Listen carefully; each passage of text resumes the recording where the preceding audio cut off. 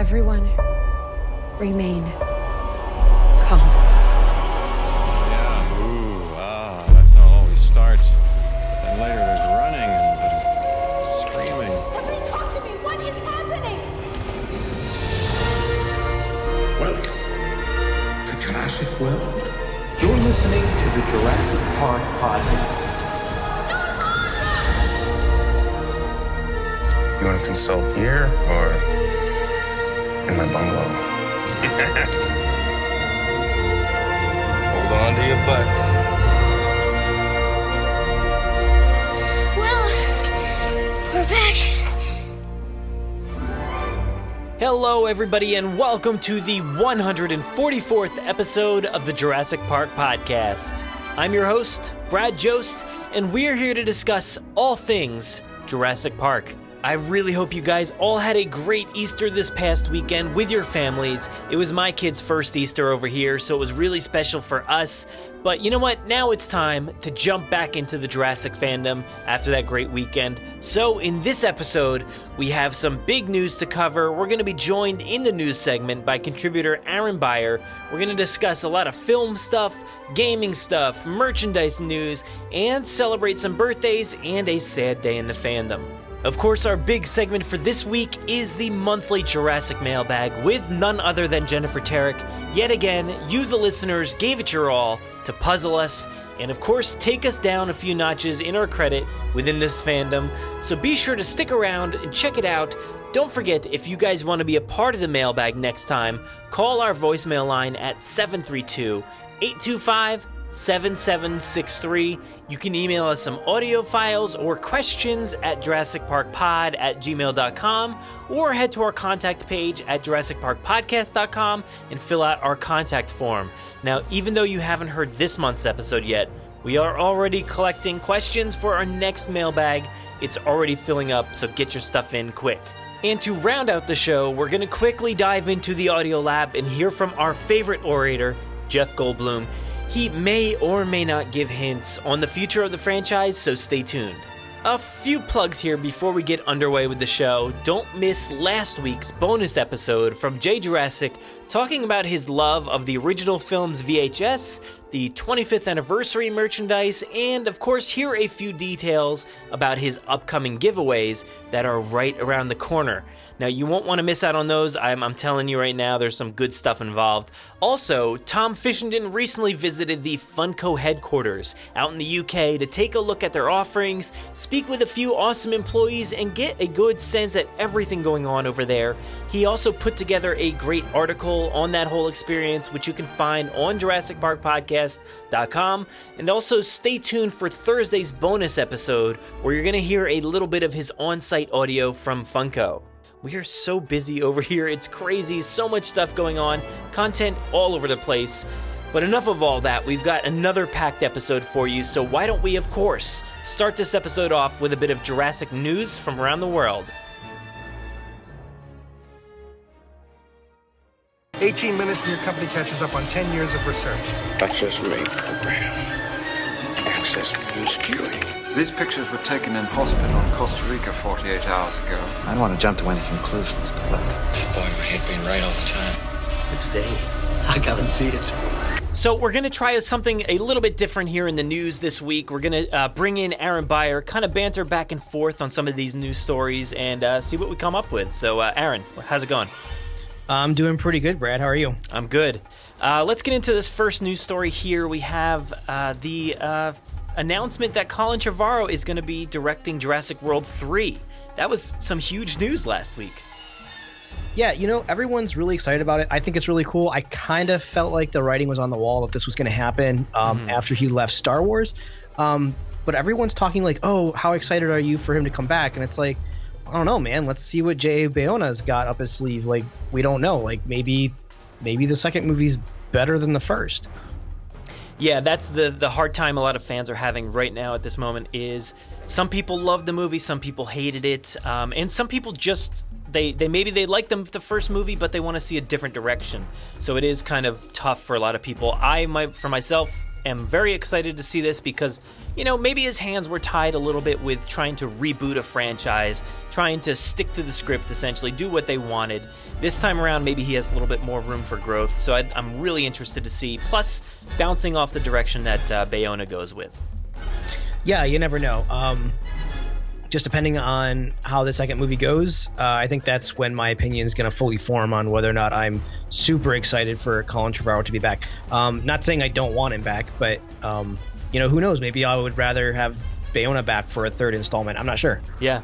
Well, this news actually came from EW.com. They got confirmation from Steven Spielberg, who's on the rounds for Ready Player One at the moment, and he actually said Colin Trevorrow is going to write and direct the third Jurassic World story. So he is writing along with Emily Carmichael, who was announced recently. She did Pacific Rim Uprising, and they're going to be working together. So that's pretty awesome. I haven't seen Uprising yet, but as far as him coming back, I thought the first Jurassic World movie was great. The first time I saw it, I didn't think it was necessarily what I wanted, but as time went on, I appreciated it more and more, and it's definitely up there. Well, up there, right? There's only 4 movies at this point, right? So, but I definitely put it up there with the feel of the original Spielberg movies. Yeah. Well, if you want to read more about this, there's not really a lot more to read, but head to the link in our show notes to find the article from EW.com.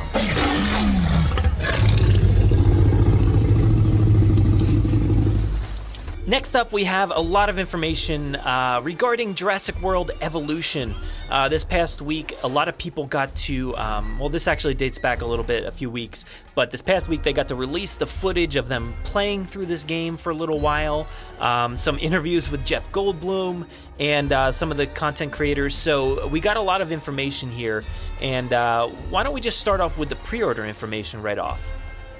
All right, great. Yeah, it looks like the base price is going to be $59.99, and that's for the base game. That's US dollars, and that's across PlayStation 4, Xbox One, and Steam.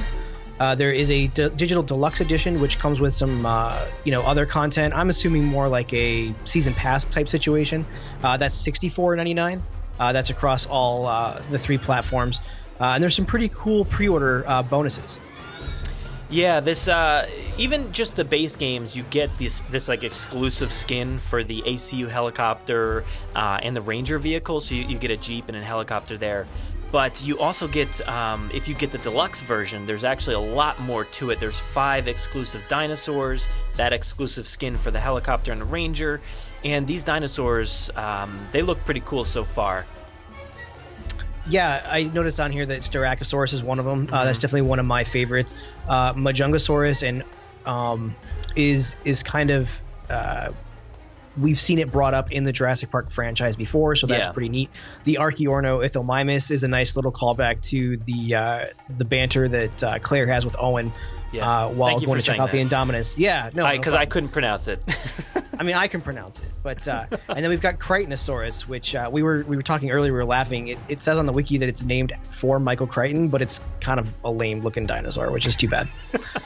Yeah, and the Suchomimus, which is nice. So it's a good grouping of dinosaurs right there. Yeah, what's cool about the Suchomimus, I believe that's the one that has the paint job from the original promo art for the Jurassic World website. So that's a really cool nod too. Yeah, so these deluxe editions, I guess, are across all platforms there. So really cool, and I have a feeling a lot of people are going to be going for this deluxe edition. Yeah, I mean, it's only a few extra dollars, and you get a bunch of extra stuff. So why wouldn't you do it? It's not like they're asking like another like $20 or $30. Yeah, and at least we got a lot of footage from this game, which is really, really cool. A lot of people playing through it. We got a real idea of how this game works. A lot of people are saying it's so close to Jurassic Park Operation Genesis, and specifically we got to hear what's his name, Jeff Goldblum, talking as Ian Malcolm, and what I got from it is that he is super snarky, as we expected, and it almost sounds like he's just like being himself, reading a script, maybe not necessarily even being Goldblum, but at times you can definitely hear that influence. I just heard him being super snarky, like what could possibly go wrong, But that's what we expected. Yeah, I'm excited about that. I think it's I mean, I wasn't even gonna say it was important to necessarily have a staple actor from the franchise be in the video game, but I think this just adds a little more, not relevancy, but like just a little more accreditation to the game, and you know, and them trying to hit it home with the fans. But yeah, it definitely looks like Operation Genesis 2.0, which I have zero problem with. Everything down to like the tornadoes that really make no sense on an island.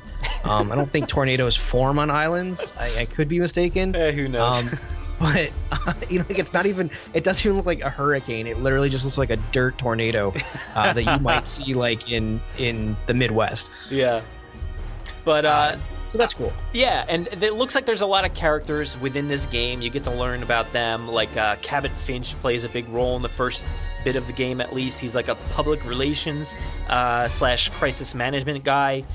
Later on, you get to select divisions, and you have like science, entertainment, security. It looks like Dr. Kajal Dua. I don't know how to pronounce these. Don't quote me on these. But Isaac Clement, George Lambert.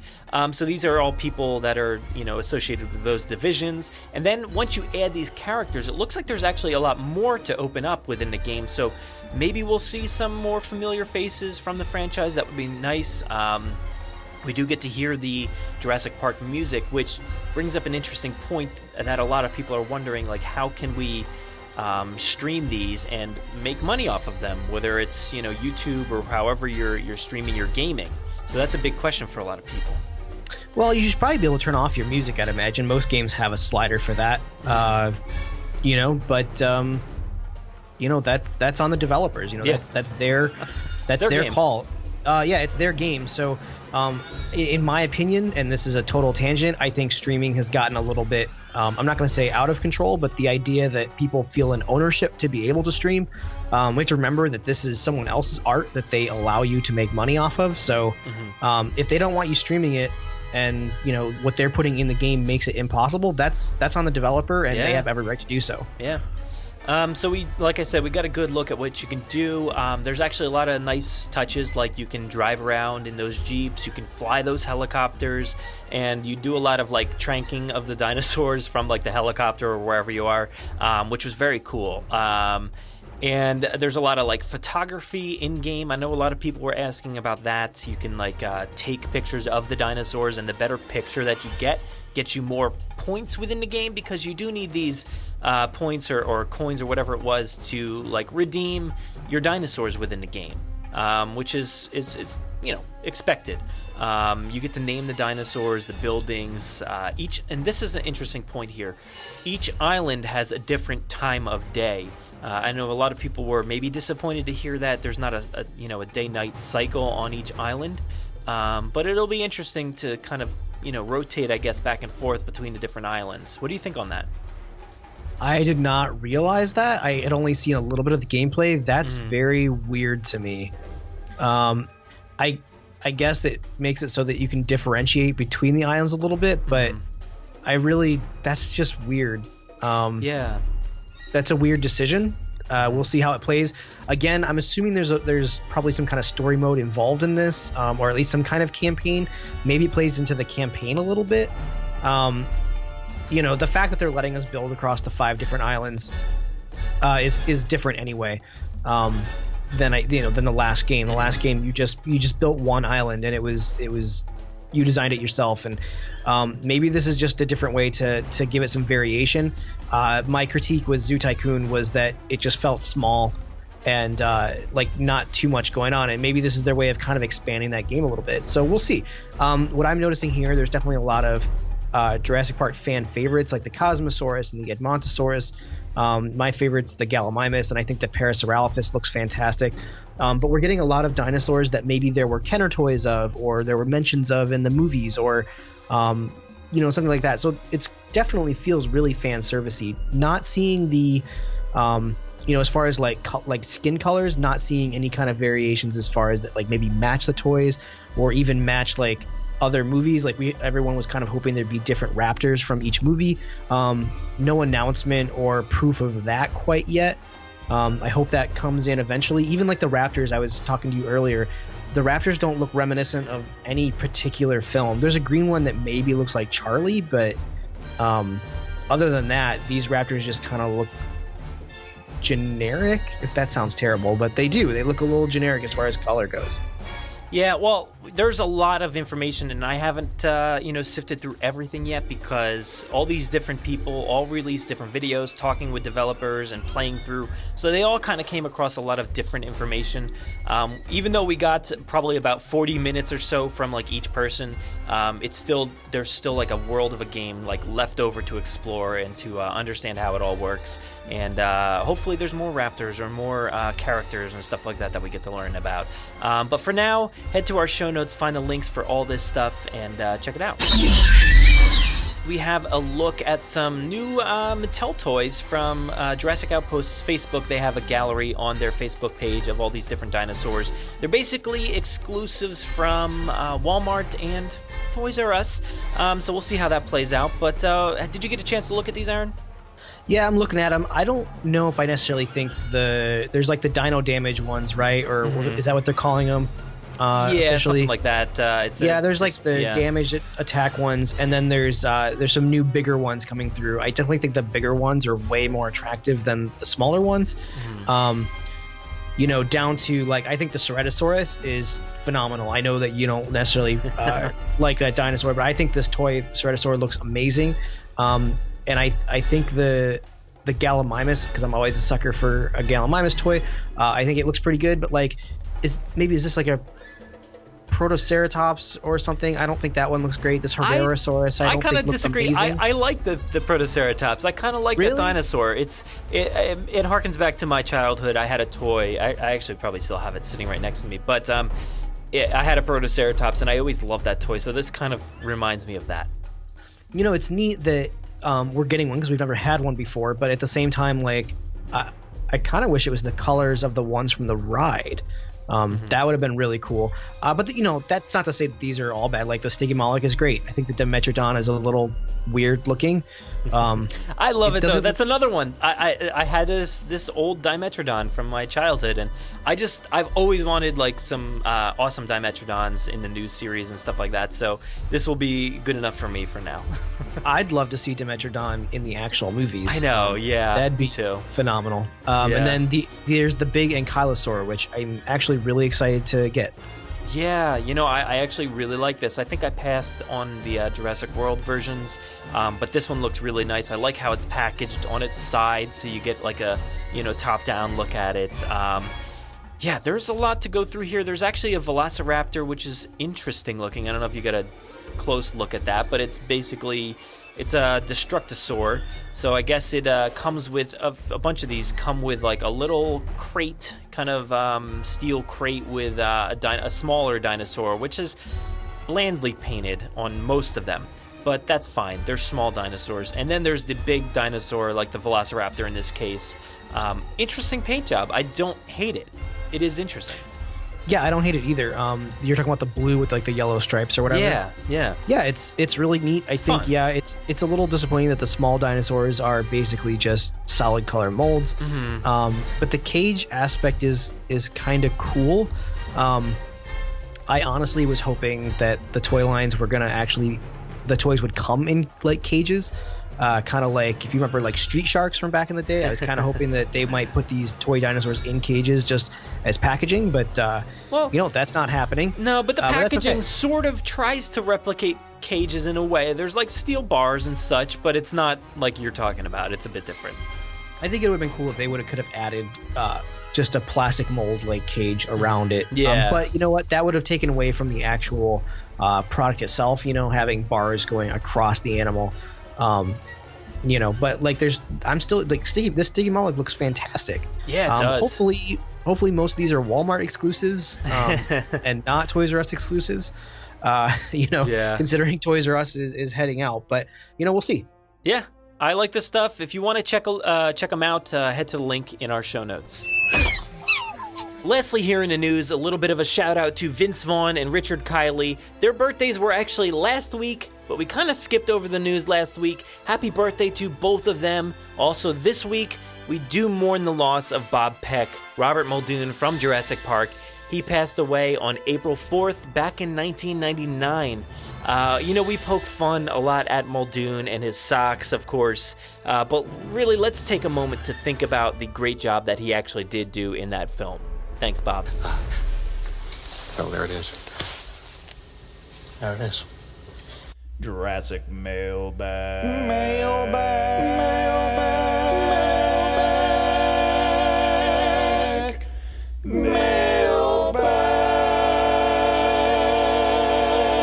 Jurassic Mailbag never fails. It makes me wag my dino tails. I'm Brad and Jen, your Jurassic Mail.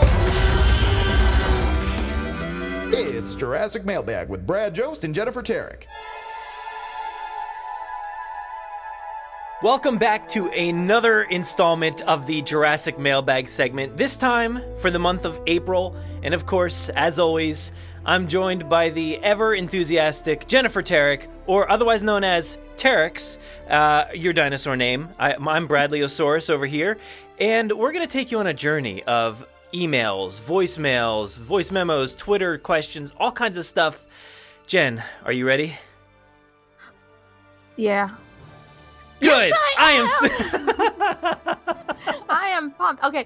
You know what I thought of today? Coming in the car somewhere. I was going somewhere. I don't know, but I was in the car and I thought how we only have 2 more mailbags, and then the movie.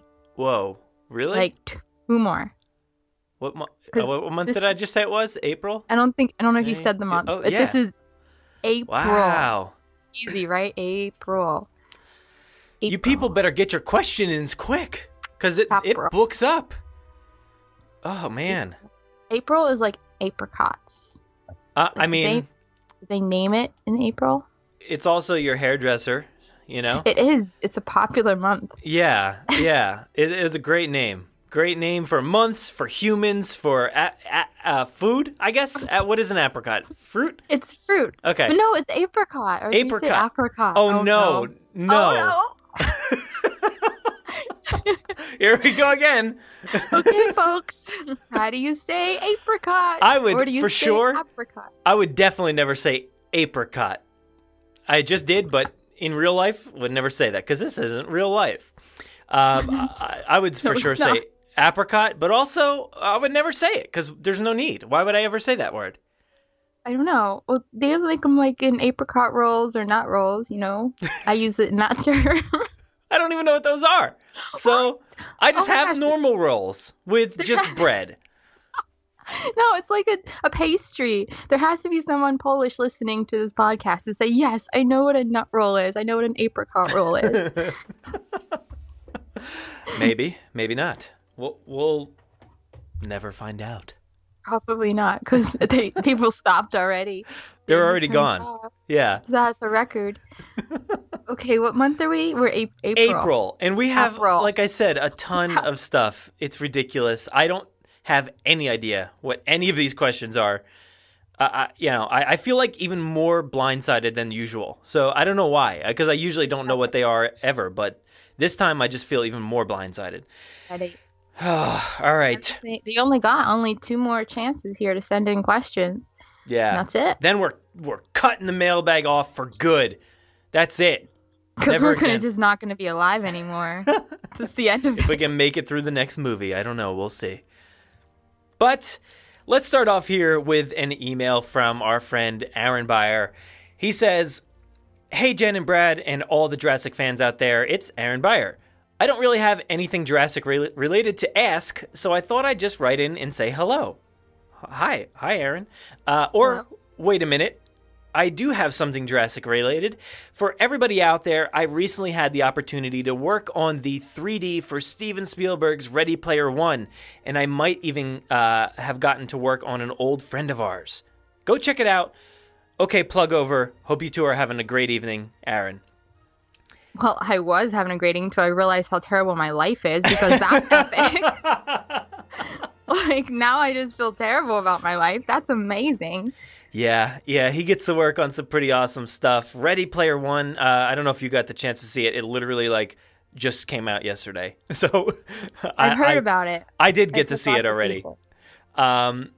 It's awesome. I loved it. I mean, I read the book first, and I loved the book, and the movie's a bit different here and there. But, man, I mean, I guess it's like hard to... It's not really. I mean, everything's in the trailer. So this scene that he's talking about, an old friend of ours, a big, stompy, roaring female dinosaur. Does that give it away? No one would have any idea. Yeah, so he worked on that. The 3D, I saw it in 3D in IMAX. The thing looked beautiful. The whole movie looked awesome. I was just blown away. It was like so much fun. I don't know when the last time I had like that much fun. Maybe like Thor, I think probably. That was pretty fun. But yeah, man, thanks, Aaron. That was pretty awesome. And yeah, I feel like we suck now that we're just sitting here talking in mics, and he's working on a movie for Steven Spielberg. Ugh. I go through this every day in my head. Just another day here. But good for you, Aaron. Same day. Enjoy your life. Different day. So sad. Oh, thanks, Aaron, for depressing us on the first question. It wasn't even a question. You didn't even have anything to say other than showing off. All right. Moving on. So next up here, we have a voicemail from Yaroslav. So let's take a listen. Didn't start it from the beginning. Awesome, you know? Professionals. Yeah, let me start it from the beginning. Hey guys, it's Yaroslav. I have a question. If we were to see Sorna again in any of the future Jurassic films, what site would you like to see again, like for the visitors or whoever's there to stumble upon? I know in Jurassic World we're seeing a lot of the old facilities from the original Jurassic Park, like Visitor Center, and well, I think that's about it actually. But yeah, if they ever went back to Sorna, what would you guys like to see? I know a lot of people probably want to see the worker village again. But I was wondering, maybe you guys would be interested in seeing the aviary. I personally want to see like somehow, I don't know, you know, how they'd show it, since the trailers blew up, but if they got to the bottom of the cliff and they saw remains of the RV and stuff like that, that's kind of been, you know, a personal want for me for a long time. But anyway, yeah, I don't know, I was just wondering what you guys would want to see if you care to ever go that route in the future with the films. But anyway, keep up the good work, and yeah, hopefully, you know, April's a good month. It's my birthday month. We should be getting more Jurassic stuff, hopefully. Well, yeah, actually, Mattel comes out with all the toys, so yay! All right, guys, thanks. He sounds just about as enthused as we were trying to do before we hit play. And that was us before hitting play. Yeah, that was very accurate to how we're feeling right now. We were trying so hard. But I did like that question though. That was actually pretty good. I don't think anybody's asked anything like that. Do you have anything that comes to mind? Whales. Did you just say whales? I don't want to see whales. You want to see whales? I would like to see whales on Sorna. I would like to see the whales, but in addition to the whales, I would like to see, I like the aviary. I'm a big aviary fan. I don't know why, but I am, and I would like to see the aviary again. Definitely. That would be really cool. I don't know how that would happen or what they're going to do over there or what story we're in, but yeah, I really like to see the aviary for some reason. Yeah, I think it was just kind of like visually like a really cool scene. Something that looked awesome, and at this point you could just see how torn apart it is and you know, see what's left in there. That would be pretty cool. Yeah, I think that whole thing is just a really cool visual thing that I like. Yeah. Why am I on this podcast? Well, I literally just said the exact same thing. Very cool visual thing. Why are we on this? Yeah, that's a better question. I think, I mean, okay, let me think. I want to see the whales. I want to see the whales. I want to see, yeah. As soon as he started talking about this, I was like, I want to see like the spot where the trailers went over the cliff. Like, and he of course brought it up. I don't want to copy it too much, but that would be so awesome to see like the destruction, if possible, like down below. I don't know how feasible that would be after this many years, but that would be something really cool to see. I would also like to kind of revisit, not anywhere in particular, but the redwood style of Sorna, because I felt like that was obviously like our first glance at Sorna was like in the a few minutes into the movie, obviously, but when they're in the redwood area kind of forest, and it was very cool to see them kind of traversing through there and walking through there. I would like to see something like that again, because it was so different than the rest of the jungle, and then it made you question like, oh my god, how is this here? Why is this atmosphere or environment here on this island? It's very strange, but I would kind of like to see that again. So all right, you're good. You got it. So Jurassic 3 and Lost World were on the same island, right? Yeah.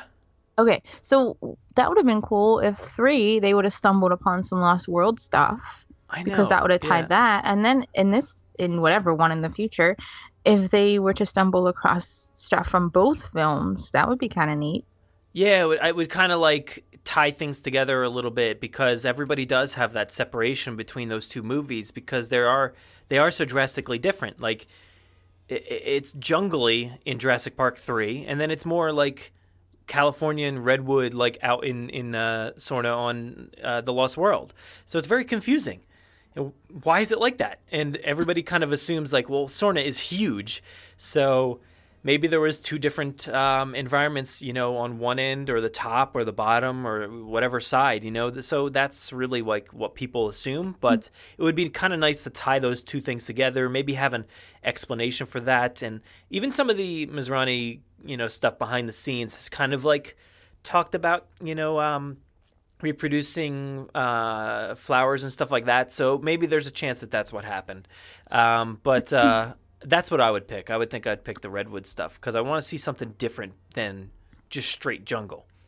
And what's cool with Jurassic is they do stick to their own timeline for the most part, except recent. Lost a year somehow, but they do stick to their time. So for them to go back now and to have pieces and see pieces of the old parks, they've already done that once, which I applaud them. That's excellent touch to do on the Jurassic World here. But if they move on and continue doing that, that's something so unique to them, and they can still get away with it because their time frames match with time, and it makes it real grounded in reality. And I would love that. I think that's so cool, and they have that. Some movies you could do it and be like, I don't know, but with Jurassic it totally makes sense with the way that they're set up. Yeah, so that would be a missed opportunity if they don't do that, actually. And the DPG stuff that's been going on recently, they've talked about where these dinosaurs came from. They talked about moving them from Sorna to Nublar. So, I mean, there's a chance that whatever was there was just kind of like left in ruin or knocked down. I don't really know, but there's a chance that nothing was ever touched, So it could look just as old and decrepit and just like terrible still. Kind of like the visitor center did, or even any of those facilities really from the Lost World or Jurassic Park 3. They were all in ruin, and they looked fantastic. There could be a good chance they do visit that, if not in this one, the next one, because they are mentioning, they are like reminding the audience that it exists, and they're kind of putting places on this was from here, this happened, we did this way, so they're not just forgetting about it. They're kind of reintroducing it a little bit through this stuff. So, I mean, it's possible they could go back there and kind of do both islands at some point here. I would love it. I hope we have the chance. So, I think those are our picks. Thank you, Yaroslav. That was an awesome question. Let's move on. This one is from Sean. He actually filled out the contact form on our website. So this message says, "Hi there, longtime listener, first-time commenter. Firstly, your podcast is great, and keep up the good work on the content and oh my God. Here we go. Oh no. Yep. Here we go. This actually, I don't think this is my fault. It says, keep up the good work the content you and your team produce. So I get it. there's just two works there. Really confused me. Next up, it says, I would like to know what your thoughts are on Isla Nublar website map, which has been updated since the recent trailer. There is a section to the far right of the map that shows the old T-Rex paddock from the original movie. As the old visitor center are now visible on the map, do you think that these areas will have a significant role in the movie prior to Nublar going bang with the volcano eruption? Thanks again. Keep up the great work, Sean. Good question. So let's see. Do you have any thoughts? Have you checked out any of the recent updates to like JurassicWorld.com and all that, or the more so the the Nublar end of it? Whales. Whales? I'm just counting my minutes on this podcast because I'm a terrible, terrible fan who does not deserve to be on this. No, why would I check out a map on the website of something that I talk about every month? Why would I do that? No reason. Because it makes the mailbag better. But when I you can don't. now. I can go there now and see what I've been missing. Oh, I am visiting it as we speak. I don't even know where it is. Let me see. I'm a pro. So this is a cool design. This is a cool website design. Well, yeah. If you go to the Isla Nublar up on the top in the white bar, you can click on that, and it brings you to like the old park map. Oh, not old, but Jurassic World style park map. And I don't remember for the life of me, but I feel like the T-Rex paddock was on there before, but maybe not. But we have cool. we have like a little icon for the visitor center. It says destroyed. Dr. John Hammond's original park flickered to life 25 plus years ago. And then let's see, the T-Rex paddock says original T-Rex paddock destroyed. The largest enclosure in the original Jurassic Park was built to safely enclose and display an adult and juvenile T-Rex. So that's a nice little touch there. It displayed an adult, which we assume, right, is the one from the movie, and a juvenile. So we didn't see anything about a juvenile. And when I say destroyed, everything on this website says destroyed. Literally every prior like Jurassic World show, like in T-Rex Kingdom, the Mosasaurus show, Cretaceous Cruise, blah blah blah, everything, Gyrosphere, all the paddocks, everything says destroyed. Now this website was like updated by the DPG. I guess they kind of like hacked into it and changed it and made it more relevant to what it's like now. So it's interesting, and I think it helps to explain a lot because we get to see the layout a little bit better, and I think the movie was sort of confusing for some people as to where the visitor center actually was, because if you look at it in this map, it's surrounded by a monorail line actually, so far enough away where you probably would not notice it hidden in the jungle, but it is surrounded by a gyrosphere line, and there is the what do you call it? The restricted area line. Like you can see the fence line. Zone? Yeah, is it a zone? I think it's a zone. So you can see that line like up top. So yeah, I mean, I guess that could be confusing for some people because like the kids went into the restricted area and then after that they got into the visitor center. So it's confusing to some, but if you watch like the behind the scenes or deleted scenes, you actually see them like traversing quite a bit after that jump off the waterfall. So they kind of just traverse their way back to the visitor center. But what even was the question now? I just talked for way too long. I'm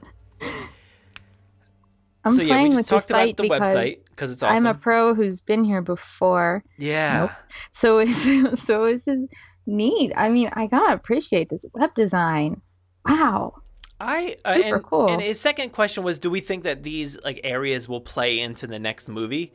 Like, you know, I don't know. Like the T-Rex paddock. I see now the last question, Yaroslav's question.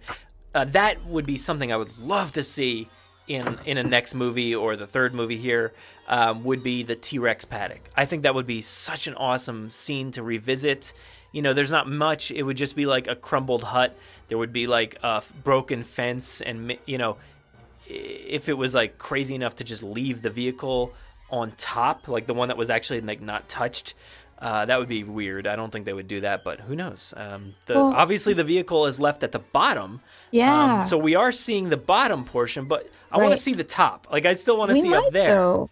The fact that they're even going there, that they're even going to that point, I know, is really, really, really good and telling, because they could have done that anywhere. They could have had that moment absolutely anywhere on that island, anywhere in a tree, in a bush, like literally anywhere in the world. But they chose to revisit a classic piece of history there. So I don't see why they wouldn't maybe touch the rest of the paddock above it, or literally anywhere. I mean, that's so cool. And I'm looking at this map for the first time in my life, and it's really funny that the only place where there's trees besides the botanical gardens down there is where the old visitor center was. So I don't know why I find that funny. Probably because I've had too much coffee by now, but I find that really funny that the visitor center it's just covered. The only patch of trees they left on this whole island was just for that. Like, why clean it up? Just leave the trees, cover it. I don't know. Yeah, I mean, interesting. I don't know. I don't know what's going on. There's a whole lot of questions, but at least for the T-Rex paddock, it would be cool if we could see the top, because, for instance, like in Jurassic Park, the Jeep with Muldoon and Ellie pulls up next to the Ford Explorer up top, and then they find their way down the ravine somehow around the side or something.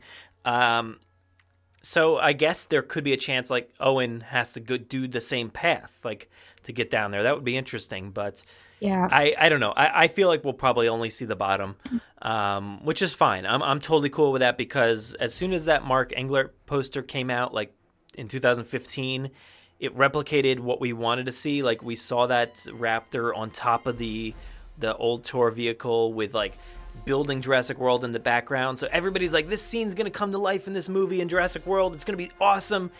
It obviously never happened, but now it is. It's so cool. So it is. We're getting that. As far as the old visitor center, I don't know. Maybe we'll see it again. Maybe a little cue could be the fact that if you listen to the Michael Giacchino stuff that was just recently released on Twitter, I forget who did it, because Bayona was releasing stuff, Giacchino was releasing stuff. One of those little audio cues from the studio as they're recording the soundtrack was actually the same music that was used in the scene in Jurassic World for the old visitor center. So they're kind of like repurposing some of the music, because they did, what do you call it, the As the Jurassic World Turns, which was used in the helicopter scenes in Jurassic World. And then there was a brand new theme, which we've never heard, and then the visitor center theme. So that could be revisiting, maybe. Or maybe it's just like a legacy theme where they'll revisit some other, location. Like maybe that's the theme that they use at the tour vehicle. But at least if you're comparing it to what we've already heard, it was used in a visitor center. So maybe there's a chance. I mean, they have the original T-Rex paddock on here, which is pretty cool, and it's pretty far from the visitor center. I don't think I knew that, but it's way on the other side of the island there. Oh yeah. That whole path that they originally took was pretty long. And I have to laugh at the bathrooms being destroyed. It says restrooms destroyed. Everything. Yeah. Oh, that's funny. I don't know what's happening. Yeah. Off the rails. Even there's a Barbasol can, and it says destroyed. Destroyed. Get to know Jurassic World's #1 shaving cream brand. Destroyed. So that one First aid destroyed. Oh my. Oh, that was a great question. Info destroyed. Yeah. I should never have went here. Okay. You shouldn't have. Yeah. Where are we? You ruined it. I did. Wouldn't be the first time. It won't be the last time if you keep asking me back. You're gonna be here. You're stuck. So we'll move on. Thank you, Sean. This next one is a voicemail from Blake. Let me see if I can find it. Here it is. Hello, this is Blake Yonix from Fayetteville, Arkansas, and holy Heretosaurus. These Mattel figures have me so freaking pumped. I haven't been this excited since '97, when I was 4 years old, when Jurassic World came out. I was born 3 days after the release of the original Jurassic Park. And oh my God, these toys, just looking at them, have taken 20 years off my life. I feel like a child again. Geez. Oh, goodness. So, to begin with, I was curious about your guys' favorite new and old versions of said toys. I am very excited about the Baryonyx. I think the paint job is incredible on that one. And as far as old, and I know this might be controversial because the paint job's not my favorite, but I really want to get my hands on that Stegosaurus. I think that looks great. And of course, the giant Tyrannosaurus. I'm shaking just thinking about it, practically. But oh man. Oh goodness, I'm excited. Anyway, so besides the excitement and just that in general, as far as the film is considered, here's a question.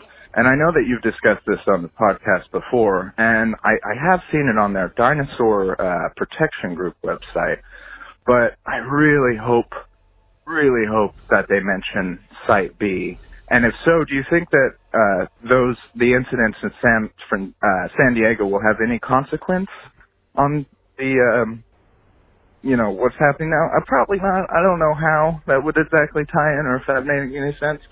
I'm sorry, I'm rambling. I'm just staring right now at these action figures, and my mouth is watering, so it's getting difficult to speak. I'm going to let you all go. Love the podcast, and talk to you later. Bye. Oh, I love him. His mouth is watering and it's getting hard to speak. I understand this. This is the right place. This is the place to do that. The perfect Don't do that spot. anywhere else. Do it here. Because that's how we operate. That's what we offer to this community. Yeah. But yeah, I'm in the same boat, man. Like, I am so excited for these toys. There are so many great things out there. We've definitely talked about things like this. And Jen, do you have like a favorite one? I know you've maybe mentioned, I forget what it was, but maybe it's changed. It's been a month. Toys? Yeah. Oh man. Okay, well, I had to buy like 6 more pairs of pants because I've been peeing every day in my pants over these things. They're epic.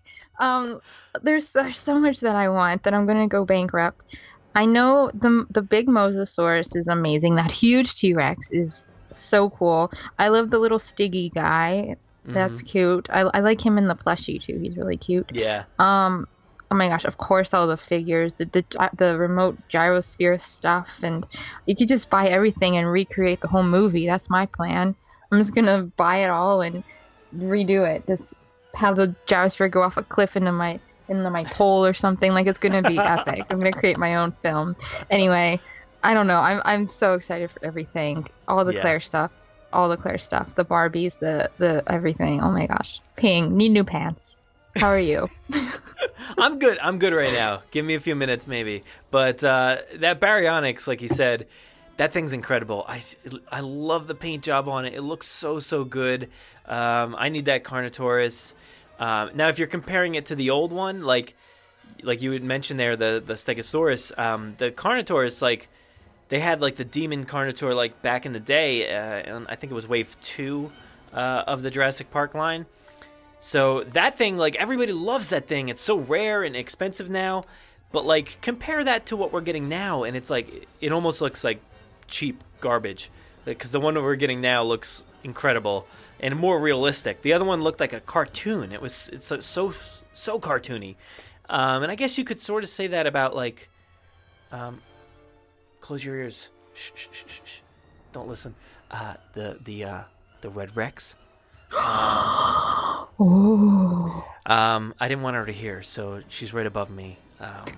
She's gonna attack you now. Yeah, but I mean, it's not like the realistic version that we saw in the movie. It's more like kind of cartoony in a way. So I don't know. I kind of like the realism that these toys are taking this time around. It's so awesome. And yeah, I don't know. It's gonna be a struggle because, like, I want to buy everything. I'm not going to be able to buy everything all at once, but if I'm standing in that store and there's like a bunch of different pieces, it's going to be a real struggle. I'm going to be standing there for like hours, I think. See, I'm not big into toys. When I was little, I kind of missed that boat.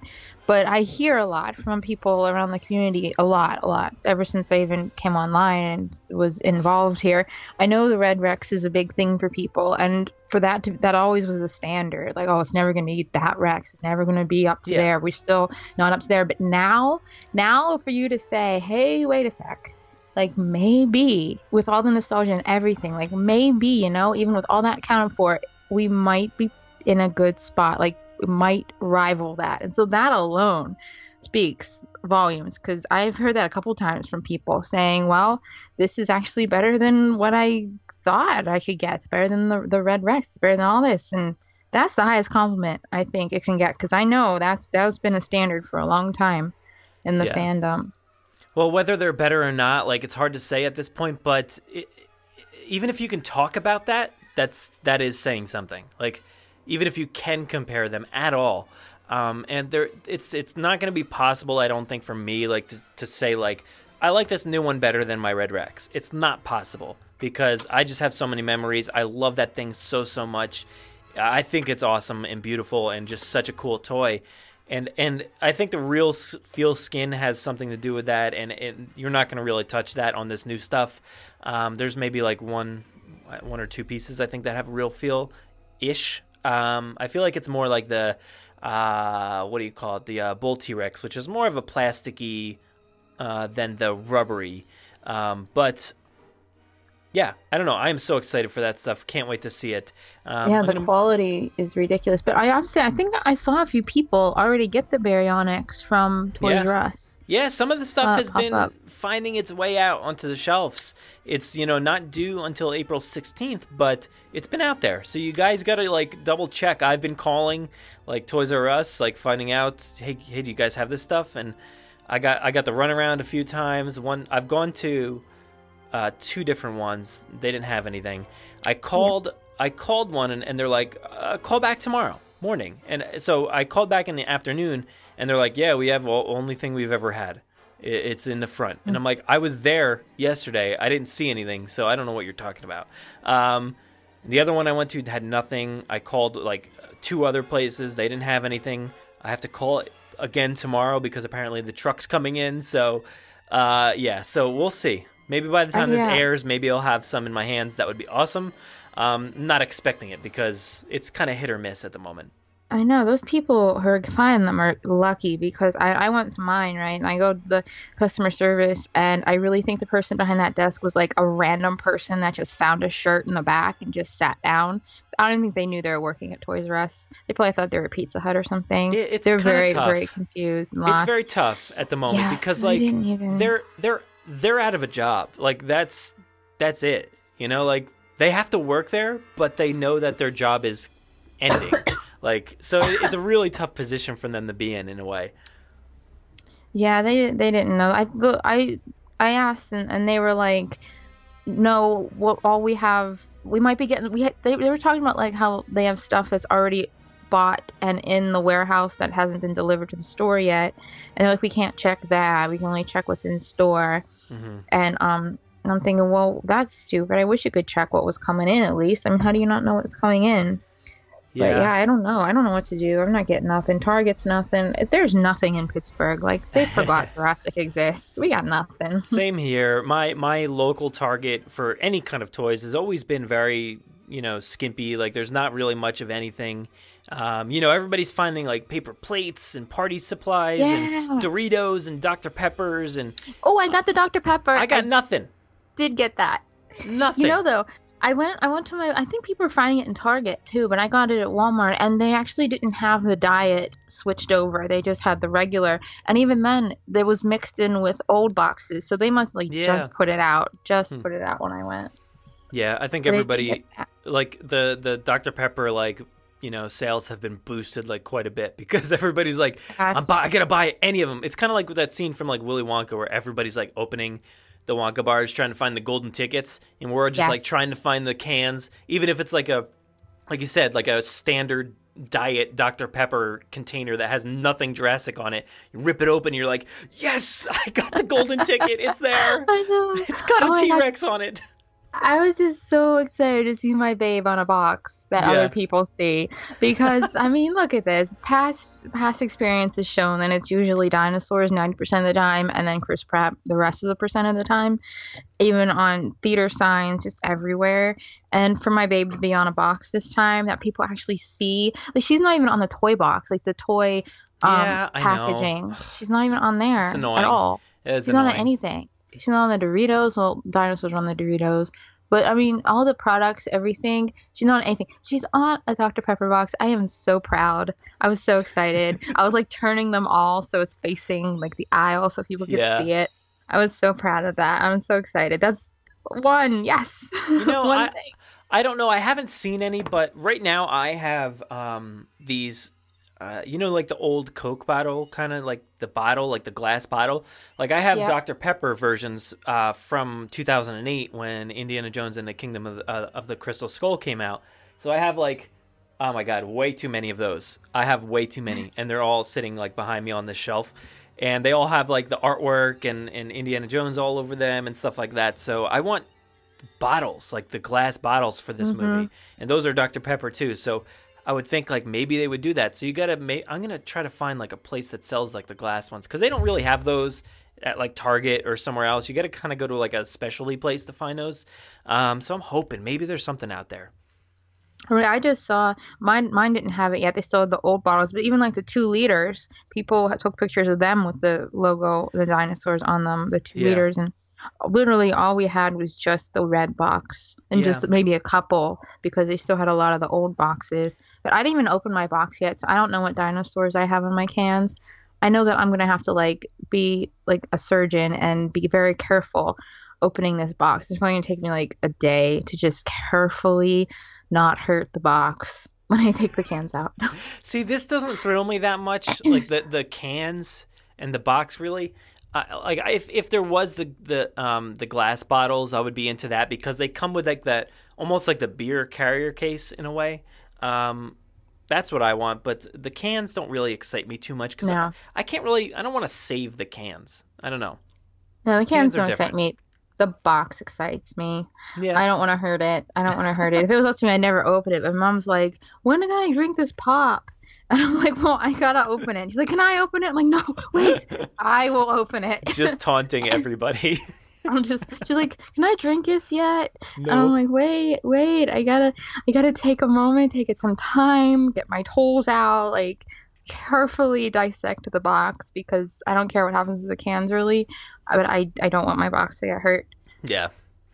And let's move on to the second point here, was about like, do we think we're going to hear about like San Diego and those kind of consequences from the film? I say maybe. I feel like if they're going to reference Ian Malcolm and he's going to like kind of be in a courtroom, maybe that'll come up in some way. Maybe they'll talk about, when you were out in San Diego, what happened there, blah, blah, blah. I think maybe they could mention it. That would be kind of interesting. I don't know how many consequences it would have from that moment, but it would be nice to kind of hear them reference it, and maybe any of the tragedies in that courtroom scene.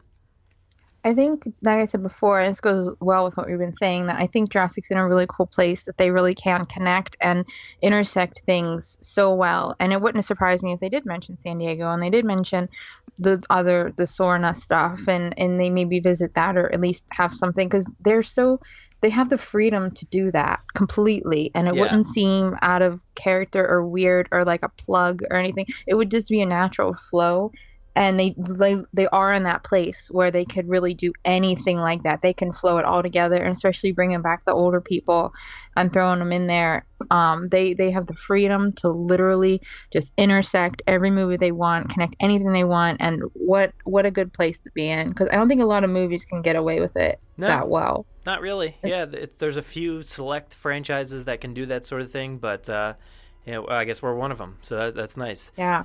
Let's move on here. Thank you, Blake. This next one is an email from Arjun. So it says, "Hi, Brad and Jen. Here are 2 questions for you. Number 1, what's the weirdest thing you ever heard or read a fan complain about on one of the Jurassic films?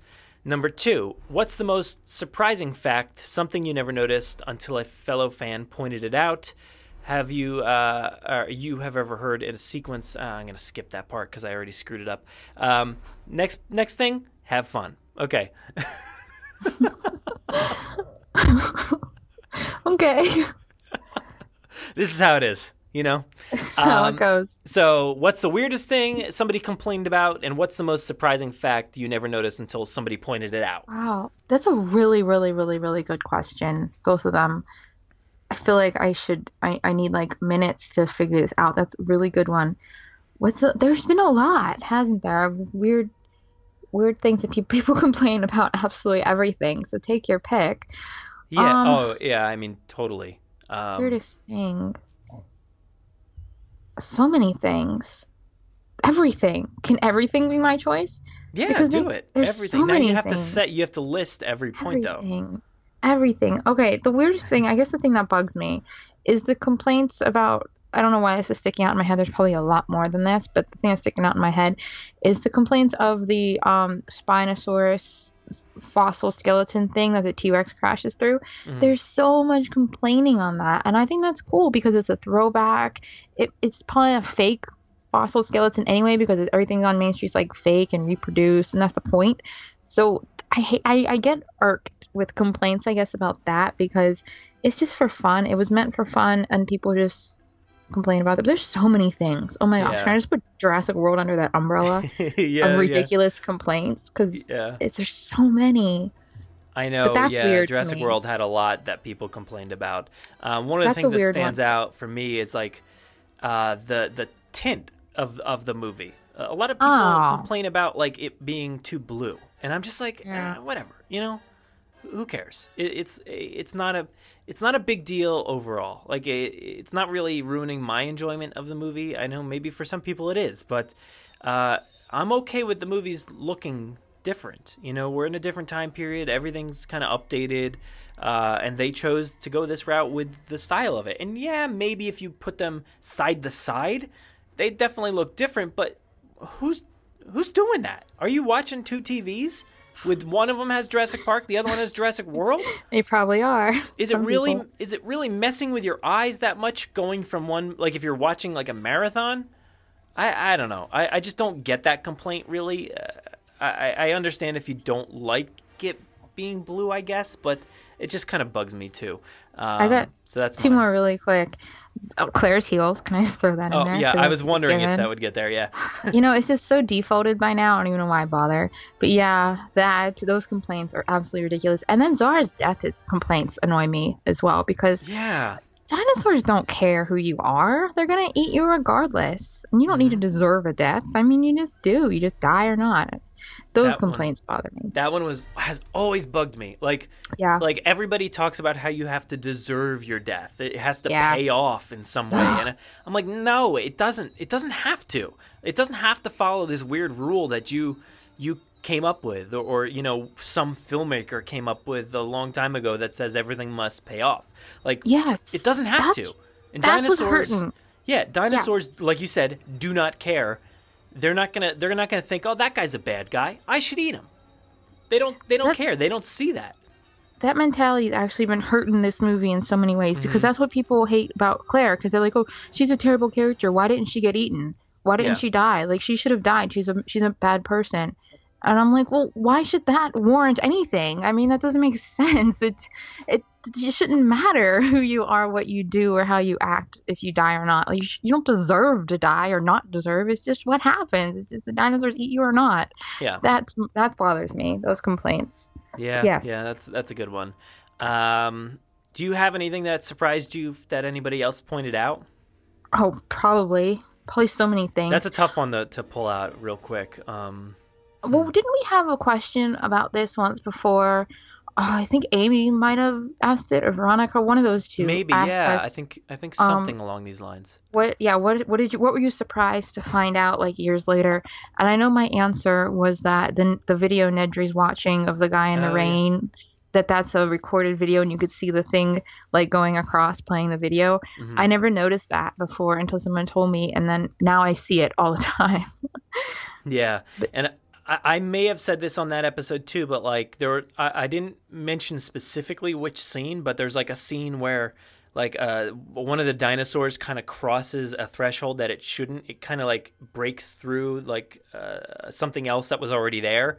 And I won't like point it out because I don't want people to like see it and be like, oh, it ruined it for me. Like but like there is a scene like that where the CGI kind of breaks through something else that it shouldn't have. And that was not anything that I noticed before. So that's my pick. I do have one, like, I guess we were going more with technical things, but story-wise, if their question was more about story-wise, I have to say, after I saw Jurassic World, and I mean, you pick up a lot of the references to the original, but then I remember going on my phone or computer or whatever and seeing a list of comparisons of, like, paying homage or whatever to Jurassic Park and this mirrored scenes and just all this stuff. And when I was going through that list, that was some stuff I never noticed before. And that was like blowing my mind. Now it's common knowledge to everybody, all that stuff. But first viewing, you don't pick up on every single thing. I remember going through that list right after and seeing all that. And that was big for me. That was really, really cool. So that I guess that could count story-wise. I love those like Easter egg lists. It's always fun to kind of read them after any movie. And like one like Ready Player One, like I just saw, like there was like Easter eggs literally every second of that movie. So that one's going to be a fun one once everybody kind of dives into it. I'm excited for that. But thanks, Arjun. That was awesome. Let's move over to another voicemail. This is from Philip. Ready? Hey, it's Philip, otherwise known as Scorpiodina16 on Twitter. I just don't want you guys to keep saying that extremely long name. I hope you're doing well. And I wanted to try my luck at something. Well, not really. I don't know. I wanted to try something. Jen was given the dinosaur name Terek in the last episode, or like a couple episodes ago, and I don't know about that one. You know, I'm a bit of a paleontology nerd. I want to study paleontology when I get older. So I think I can help you get a far better dinosaur name. Because dinosaur names are made with like a mix of Greek and Latin or something like that.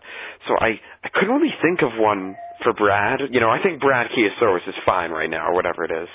But Terex, one thing is, okay, it's catchy, it kind of rhymes with T-Rex, but there's a Star Wars character named Terex, and I know that Jen doesn't like Star Wars that much. Thank you, Philip. So you don't want that name. Thank you, Philip. I have a better one.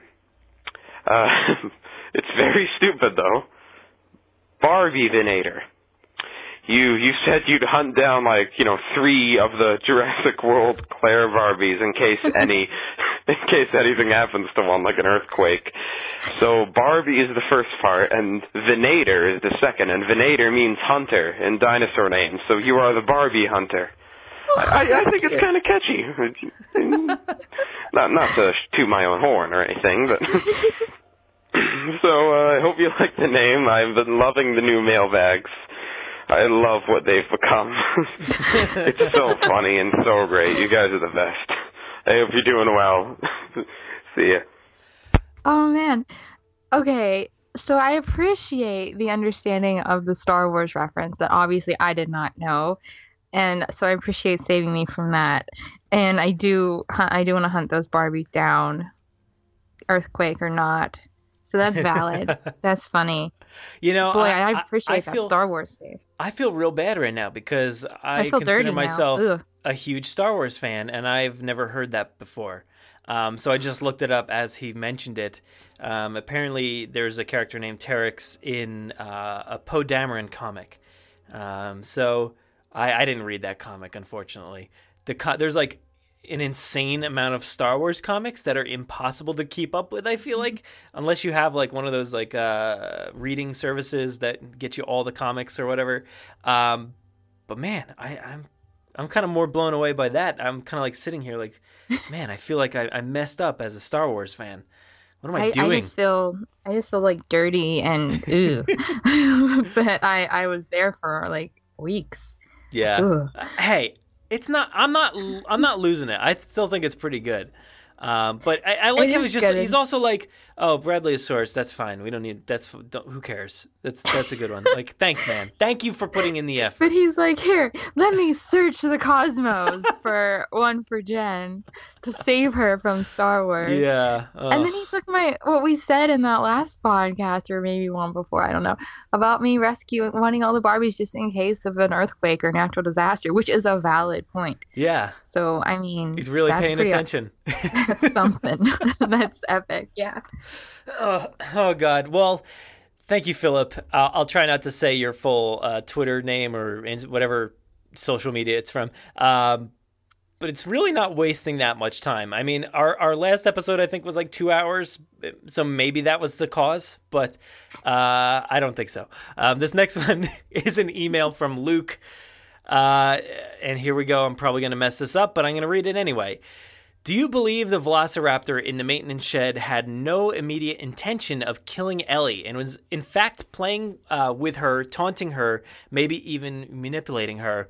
I have not developed my theory as far as to why yet, but if you consider the fact that we've seen in later films, number 3 and Jurassic World, how swiftly these things can move, we've seen how easily they can take down big game hunters, mercenaries, and soldiers, it's hard to believe that the one in the maintenance shed was unable to catch Ellie. It's even more questionable if you consider the fact that she twisted her ankle and was running with a limp.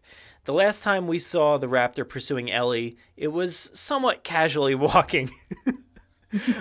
We know from Crichton's Jurassic Park novel, the raptors do indeed play games to mess with the humans, and it is actually Ellie who draws them out. So if this were the case here, what could the raptors' end game be? Was it protecting something in the maintenance shed? Eggs? Or perhaps Arnold's remains? It may have still been feasting on. Or perhaps it was pushing Ellie back into the park. Maybe with the intentions where Ellie would lead them, maybe to more humans. Ultimately, she did. So that was the email there from Luke, which brings up some really, really good points, actually. I never thought that through. I just always assumed it was trying to eat her. I didn't really think that through. That it didn't run yeah. Now, this kind of goes back to one of the last questions, right, from Arjun. He asked, what was something that somebody pointed out? Maybe there we are. This could be it. I mean, he brings up a good point. Like, we've seen these things move incredibly, fast. They mentioned it in that movie specifically, and then every other movie, like the things are jumping, leaping through the air. They're like running so fast next to motorcycles, and they're just unstoppable. But on this like walkway, like kind of graded walkway, it gets that shot of like the feet as it's following her. It's not catching up, and it's not catching her. She has a limp. She's dragging the flashlight. So what's going on here? Is it teasing her? Like outside of plot point, I don't really have an answer. Outside of plot point, just the same reason why the little Tim wasn't kicking the gun over closer to them when they were at the door. Plot point. Yeah. But yeah, I agree with that. But it could be interesting to think of it as taunting her, because it wanted to get her out in the open, or it wanted to sacrifice her for the big one. I guess I don't know. Who knows? I don't even know which one's which in that movie. Or maybe trying to lead them to the other humans. That could be an interesting point. The raptors know there's other humans out there. They can smell them. They can feel their fear somewhere. But maybe that's what it was trying to do. That's kind of an interesting point. I guess within story, my probably choice there would be that it was eating the other dude, and it's just like, hey, I want to continue eating. Get away from me. Yeah. Like, get out of my area. Maybe like that, like a pride space of like, I'm eating, you're interrupting me. I want to think that like it had a hard time running on that grate, because there's like all these holes all over the place, and it's like getting its claws stuck in it, and it's like, I can't run too fast. It hurts my nails. Like, it hurts. They're getting stuck. Maybe. That's my theory. Real. It took me a long time to come up with that one. Worth it. Worth the time. But that's a great point. So maybe if anybody else has any theories on that, let us know, and maybe Luke can hear them next time. But thank you, Luke. That was awesome. Mm-hmm. Let's see. We got another one. This one is from, I believe, Dan. Let me read it. What? What is that? Is that you? We're having a look at the Mattel Jurassic World Fallen Kingdom. Huh? Hey, hello? Hello? What's going on here? Victoria? Is that you? Brad? Yeah. Yeah. Hey, how are you doing? I'm fine. What's going on? Oh, sorry. I guess our wires got crossed again somehow. Yeah. Everybody's crossing Jen, my wires. How are you doing? Hey, yeah, I'm here. Yeah. Good. Yeah, sorry guys. Wrong frequency. Yeah. I'm gonna have to get this thing fixed. It's been doing that quite a bit, it seems like. All right, laters. Bye. Some kind of interdimensional thing was going on there. This is happening. I don't know what is happening, but this is happening all too often. The other day, it happened. I was recording the news, and all of a sudden, Aaron is there, and I did not know what was happening. And this has happened before with Victoria. I don't get it. I don't know. Some kind of frequency. Jurassic frequency. Jurassic frequency. That is the thing. That's it's a thing. It's a thing now. Well, I hope she was doing. I mean, like I would have talked to her more, but she's like, I'm sorry, I'm gonna get out of here. But I mean, she's afraid of the mailbag. That's valid. She's like, oh, that's what's happening. I'm staying out of this. She probably thought it was like a regular episode, and she's like, oh, bye. Yeah, she's like, I think Brad's recording right now. I think I saw maybe like a tweet or something about that, but didn't know Jen was there and it was going to be in the mailbag. So, peace out. Yep. So, I was going to read this email here. I don't know why I was messing it up before, but email from Nick. Let's see. This one says, hey, it's Nick, a.k.a. Klingon007 JP on Instagram. Fantastic recent mailbag. Thank you. I just wanted to say something I love about the Jurassic Park franchise. First off, it has aged so well, and each new film totally feeds off the other, making the story all the more grand. It's nice to hear some people think Jurassic World as a reboot, but others see it as a continuation of the Jurassic franchise. Both views are right. Jurassic World builds off what came in the past and works as a metaphor as it's the new attraction of Isla Nublar a la the new Jurassic Park. Sure, there are a ton of connections with the first film, as you see the return of Dr. Wu and Rexy. For us fans, we know that they are being heard and appreciated with these connections to the original 3 films. I'm really looking forward to what Jurassic World Fallen Kingdom has to offer. P.S. The awesome thing about this series is that it takes place in real time. The first film does indeed take place in 1993. The Lost World showcases the aftermath of the events and how Malcolm has changed as a person 4 years later in 1997. Jurassic Park 3 takes place in 2001, and Jurassic World indeed takes place 22 years after the disaster at Jurassic Park. I am so glad that they didn't reboot the series, but rather create a sequel/soft reboot. It pleases me as a fan. Anyway, great podcast, Brad. Catch you in a Ford Explorer stuck in a tree someday.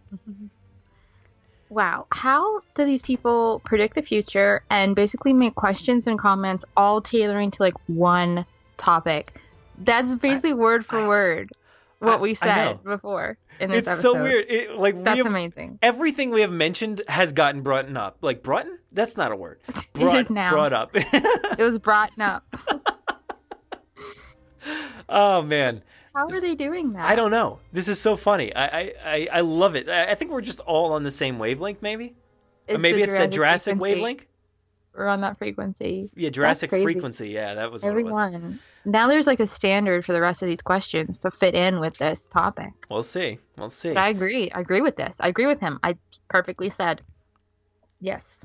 Yeah, it's kind of like a soft reboot. Like obviously they're rebooting it. It's like it's not a remake or anything like that. It's a reboot. They're kind of just like rebooting the franchise, like restarting it, and continuing on with what they previously mentioned. So yeah, he's totally right here.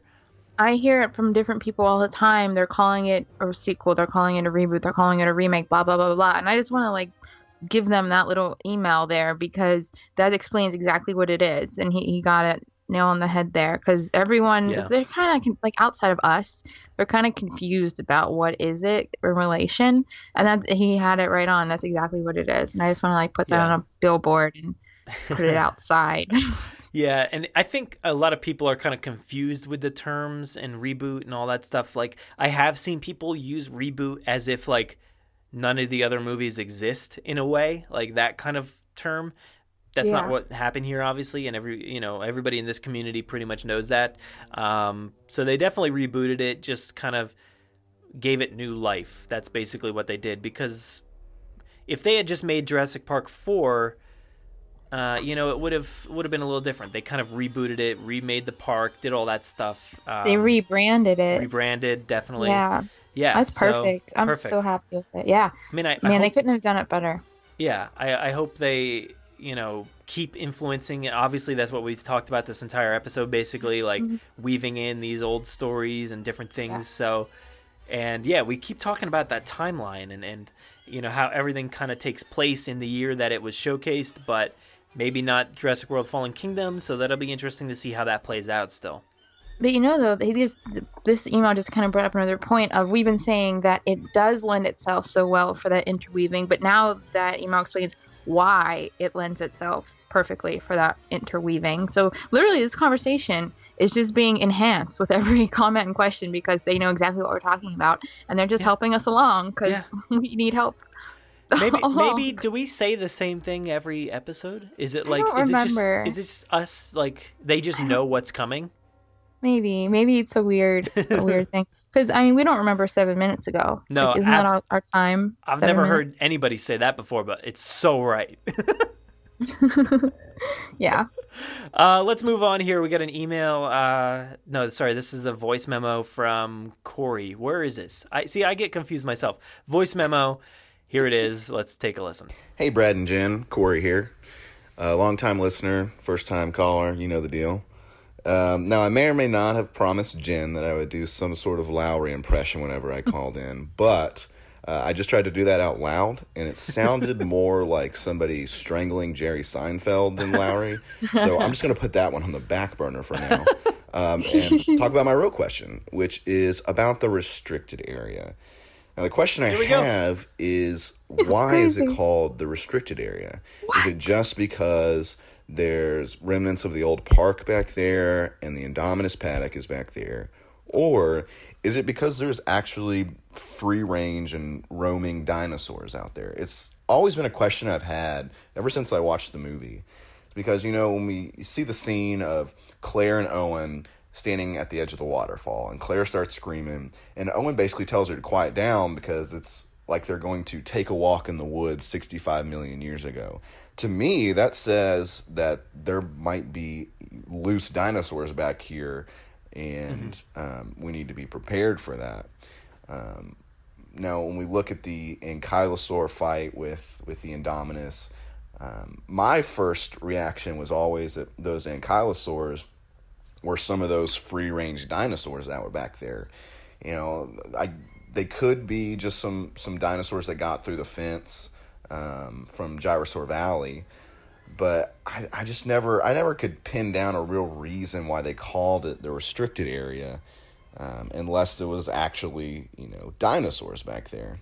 Now, I know with all the stuff coming out pretty recently from the DPG that InGen went back to Sorna and captured all the dinosaurs there and brought them back to Nublar. That would kind of lead me to believe that, sure, the InGen people probably captured all the dinosaurs on Nublar as well. It wouldn't make sense that they would just kind of leave dinosaurs out there.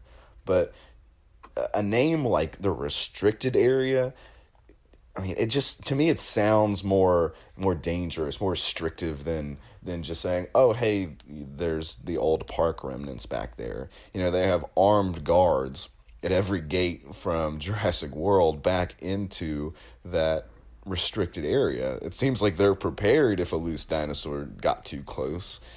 So, I don't know. It's always been an interesting question I've had. Love the show, guys. Tell me what you think, and can't wait for all your next shows. Thanks. Bye. Ooh, his voice is cool. But Yeah. I actually did form in my head, because I get this asked a lot in some place. And I actually formed a really good explanation for this. I don't know if it's right or wrong, but it's right in my head, and I'm going to go with it. And it's that, like, that part is, you know how in every park, every zoo, every theme park, even Disney World, they have the backstage area that only, like, employees can go to. And the reason for the Ankylosaurus back there, like, I feel like they have backstage containments back there, like little areas, and maybe there's like the invisible fences around the Ankylosaurus, and they're just like extra dinosaurs, or maybe they're just rotating them out, because you know how on like Kilimanjaro Safari, how they have that whole area backstage for like the rhinos and the elephants to go to sleep and to rotate them out and to take care of them, the veterinary stuff. Because if you have a zoo or a park with animals, or in this case dinosaurs, you have to have a big backstage area to take care of them, and even maybe introducing new ones, and the new ones that get hatched, and maybe they grow back there. And I feel like the whole restricted zone area is a backstage for the zoo, and I say that in quotes, the zoo portion of the park. And I feel like it's called restricted area because guests aren't allowed back there, just like how any theme park, any zoo has restricted access, for only employees to go. So that's what it was called for people and guests, and you're not allowed back here. It's restricted. So that's what I always thought. It was like the backstage animal holding space. I love that.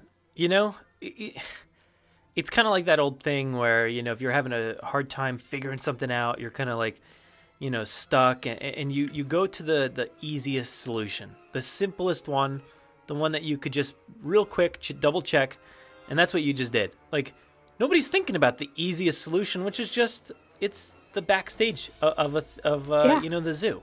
Everybody's we're all trying to come up with some nefarious plan that like InGen had in place where they're keeping all these hybrids or dinosaurs or loose raptors or old facilities or something like that, and you just took the simplest route, and I really love that. Actually, I think that's a great it's common sense. I mean, not to give anything away, but I get asked that a lot, and I think like and I went to the most common sense thing, like why else would there be a lot of space back there?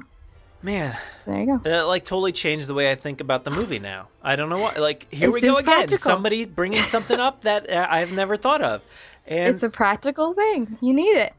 You're crazy. Like this is, you're not kidding when you say that everybody is relating to stuff. Like we talked about, like mentioned details that he brought up here, and he brings it up in a new way, and it's awesome. And man, and I really liked your response. I think that's pretty easy, because they have to maintain these dinosaurs. They can't just let them do their own thing. Right. It is a theme park, and they do have to take care of them. They do have to feed them. They do have to, medicate them and make sure they're healthy and do all that stuff. So there's got to be feeding staged areas in the back, or the monkey exhibit always has like a door that they go through so they can go inside and chill out inside, but also go outside and do some stuff out there. That's got to be what this is, right? Because I always thought the front, out of the restricted zone, the front is like the show part. It's the on stage part. But then that whole back section of the restricted zone is just restricted for guests. It's not like restricted for everybody. Mm-hmm. It's just a guest restriction thing. And then that's where they put all of them to just chill in the back, to bring them in, how they do with Kilimanjaro Safari at Disney. They bring in their animals at night, and they let them in their normal area, and it's just like a nice thing. Wow. It's what zoos do. It's what everyone does. That's perfect. I think they're out of the show. That is the best way to describe it. I was gonna try to like come up with something. I was like, man, what could it be? Like, what's a new theory? I was gonna say like maybe there's some, because we saw the description for Jurassic World: Fallen Kingdom. It says something about like a sinister plan or something like that. I don't know if you remember the way it was worded, something along those lines. So I'm like, man, maybe there's like some plot that they've been kind of planning with the volcano or something out in the distance, like they want to keep people away. but that's just too much. Like, I don't even want to bother with that. And you know those guys that were like on the tower that were kind of like confused as to why there was a Jeep? That's just like the perimeter of like the Main Street area, like that kind of area. I guess keeping like the Jurassic Valley dinosaurs out. But yeah, that was a great question and a great answer. I can't top it. All right. Perfect. Then. Thanks, Corey. Let's move over here to Fede on Twitter. He sent us a bit of information here, so I'm going to read it. He says, some criticize the fact that they built a theme park on an island with an active volcano, and they say it's dumb. I actually think it's a very smart and deep concept. First of all, the majority of islands have volcano activities. Second, I don't remember if in the novel or in the Telltale game, but it was already said that Nublar was... Oh, man. Well, here we go. But it was already said that at Nublar, they used geothermal power to make the park work, which is an ecological device that is very productive. Of course, it has its own risks, but it's a volcano that doesn't erupt since thousands of years. You might say it's almost comical how unlucky dinosaurs are. They went extinct 65 million years ago. I lost my place with a catastrophic event, and now the volcano is about to kill them again immediately. Well, it actually makes sense if you think about it. Nature selected them for extinction once, right? Malcolm said they don't belong in our actual world. They're a rape of the natural world today. So imagine nature as an organism, like a human body. Dinosaurs are a thing that had their natural shot. Now they come back like an extraneous element that does not, here we go. And what does the organism do in these cases? It tries to expel it and get rid of it. Here, the volcano erupting to bring balance again in actual nature, it really makes a lot of sense. It's not dumb, it's deep. There it is. Okay, that's interesting. But I like the point he said about how there's volcanoes everywhere and they don't usually erupt. I mean, look at that thing with the geyser, and I don't know, where's that? Yellowstone? Yeah, just recently, right? There was the biggest geyser or something. They're everywhere. Yeah, I mean, they're everywhere, and we're living with them, and we're fine. We're not, like, hiding away. So that brings me to the point where I really think that volcano is erupted on purpose. I think that there's some kind of self-destruct mechanism that was inserted maybe below it, like some kind of dynamite or something. I'm on a weird conspiracy train that someone's wants to set off that volcano on purpose. Like the reason the restricted area is there because there's a nefarious plan to set off the volcano and nobody wants them to see it. I think I was right. Forget about your stupid zoo theory. I don't think Claire or any of them even know that's there. Like maybe Hammond did it or Hammond's people did it. Maybe they didn't even tell him. Like maybe that was a safeguard thing that they did way back in the day. Like just in case. Maybe Mr. Wu. What do I call him? Mr. Wu. How are you? Where did that come from? Maybe Dr.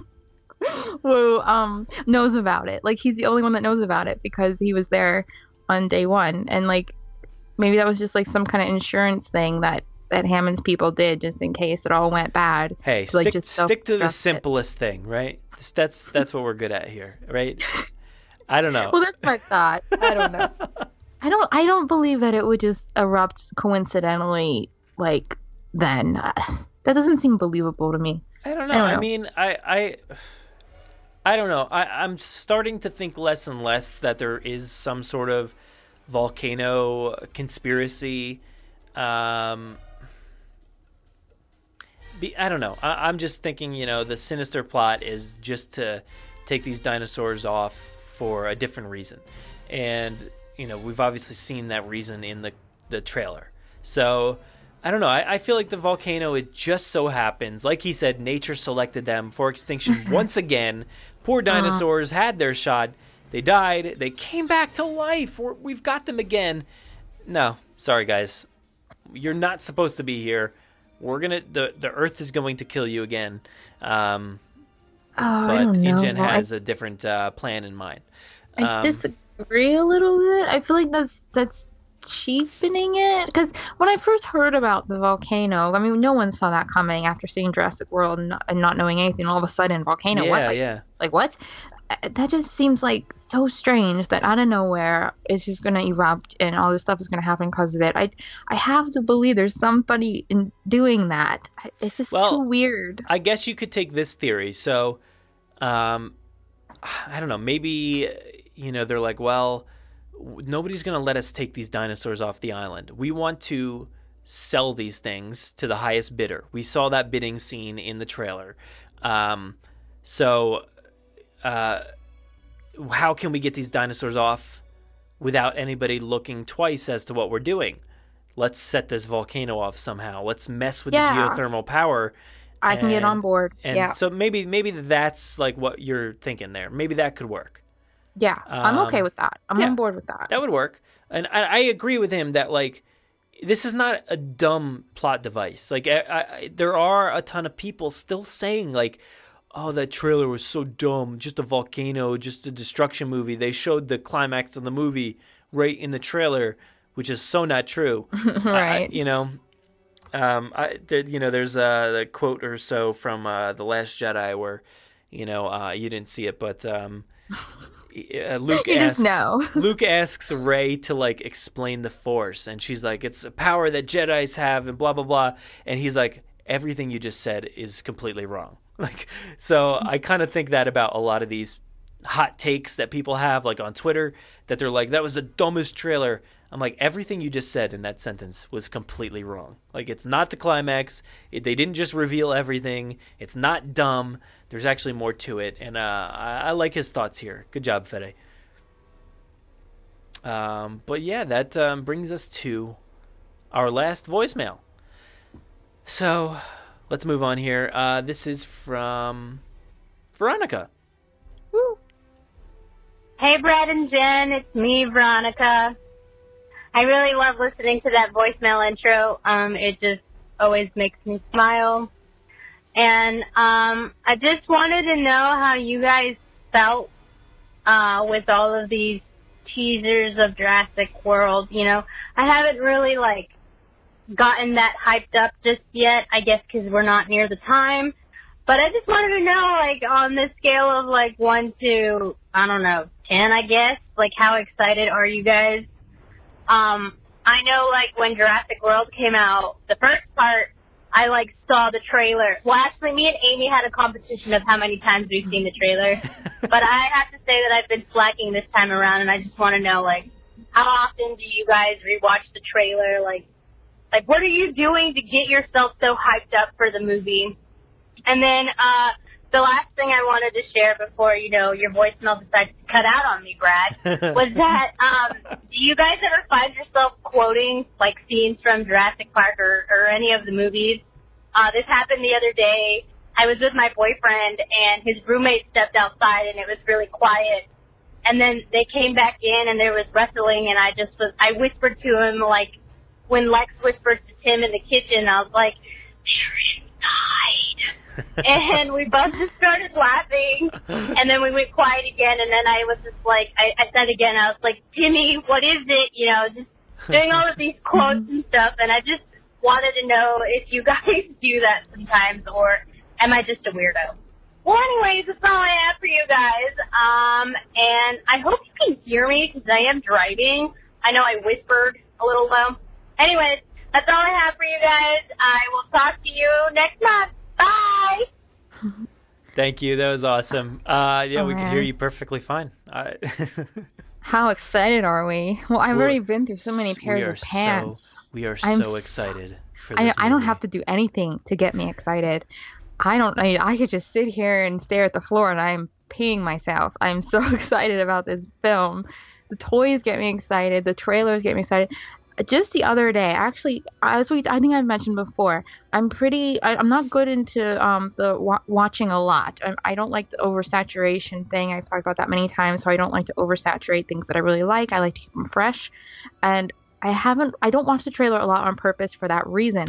But I just did the other day, I can't remember why, but I got an urge for it, and I was so excited that I just wanted to watch the trailer. So I watched the 2 trailers, the Super Bowl trailer, the first trailer, and the behind the scenes all in a row when I was at work, and I was dying. I was so hyped up, but I've been hyped up for a while. It's just super excited, and I cannot wait. Every day I'm like getting closer with everything that's happening, the toys, the stuff's happening, the interviews are probably coming out here, and just I don't need anything to get me pumped. I am highly pumped. I would say on a scale from 1 to 10, I'm about a 10 million, and it's like 10 million 1 tomorrow, 10 million 2 the next day. I am ready for this.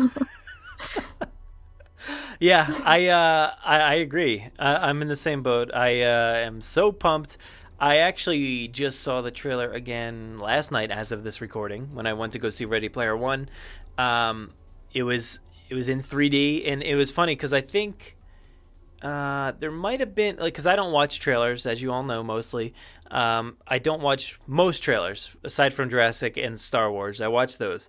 But there was a moment, like, in the theater where they're like, all right, put your 3D glasses on, because they showed a bunch of trailers without 3D, and then I think they showed one trailer, and then I heard the all so familiar, like, the record scratch, and, like, you know, they're setting the record in, and then the music comes on, that, like, dun dun dun dun dun dun, and I'm like, I instantly bring the 3D glasses off my lap, throw them on, and I'm watching, and I'm like, this is the best. This is the best moment ever because it's on IMAX screen. It's huge. It's in 3D.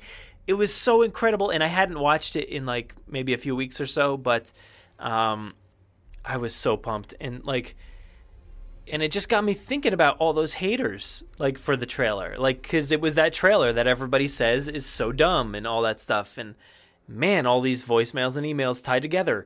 But like, I was watching that T-Rex war and specifically thinking about that one tweet where the person's like, I can't believe they showed the T-Rex roar. It's the climax, blah, blah, blah. And I was watching that, thinking of that tweet. I'm like, this is one of the best things I've ever seen. Like, I love this scene. I love this scene so much.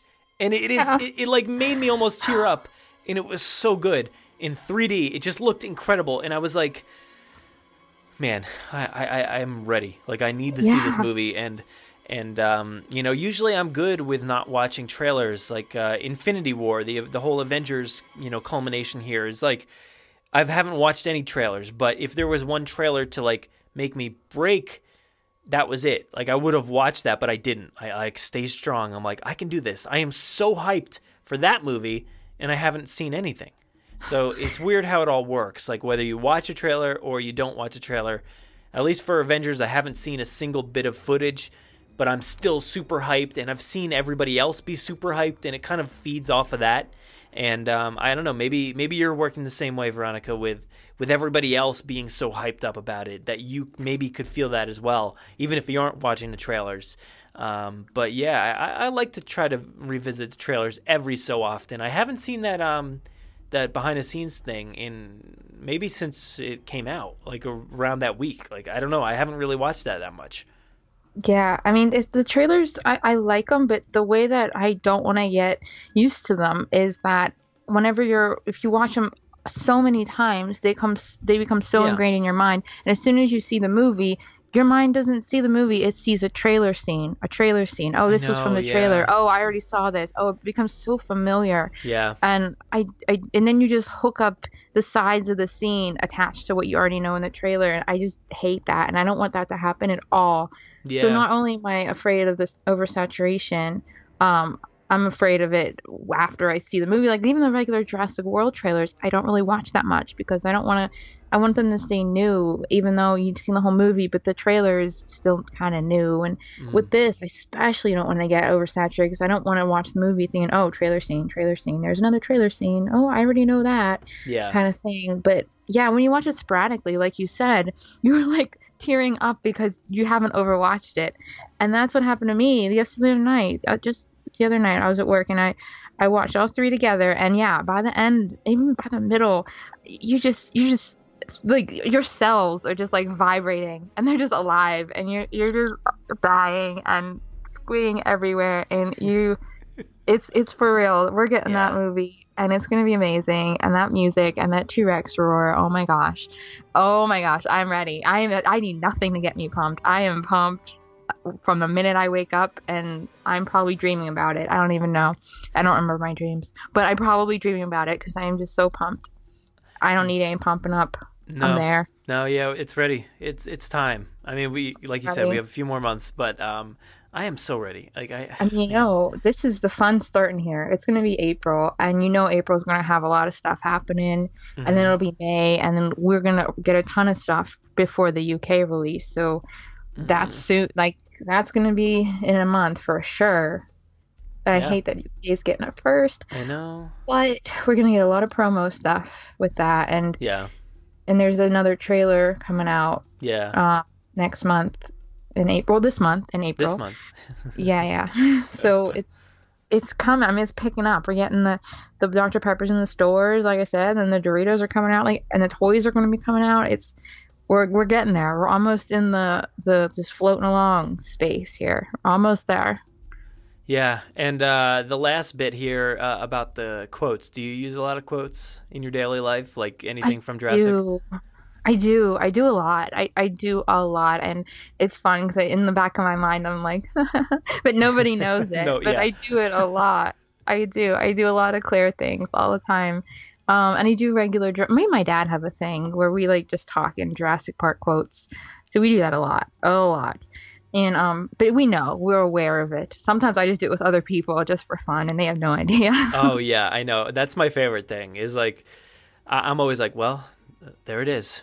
And like I say it like in this like, like very like theatrical way, and then nobody ever says anything. They're like, "Yep, that's it," and like nobody ever responds. I'm just like, just me being theatrical about that moment, and it never pays off. But I love like the puzzled look on people's faces when they're like, "What are you doing?" It's fun. It's fun both times. It's fun when people don't know, and it's fun when people do know, because every time me and Josh go in an elevator, we always go, "How Jim and Erica, how Jim and Erica," every time we're in an elevator. And there's just so many times that you do that. Yeah, it's fun both times when people are aware and when they're not. Yeah, I do that.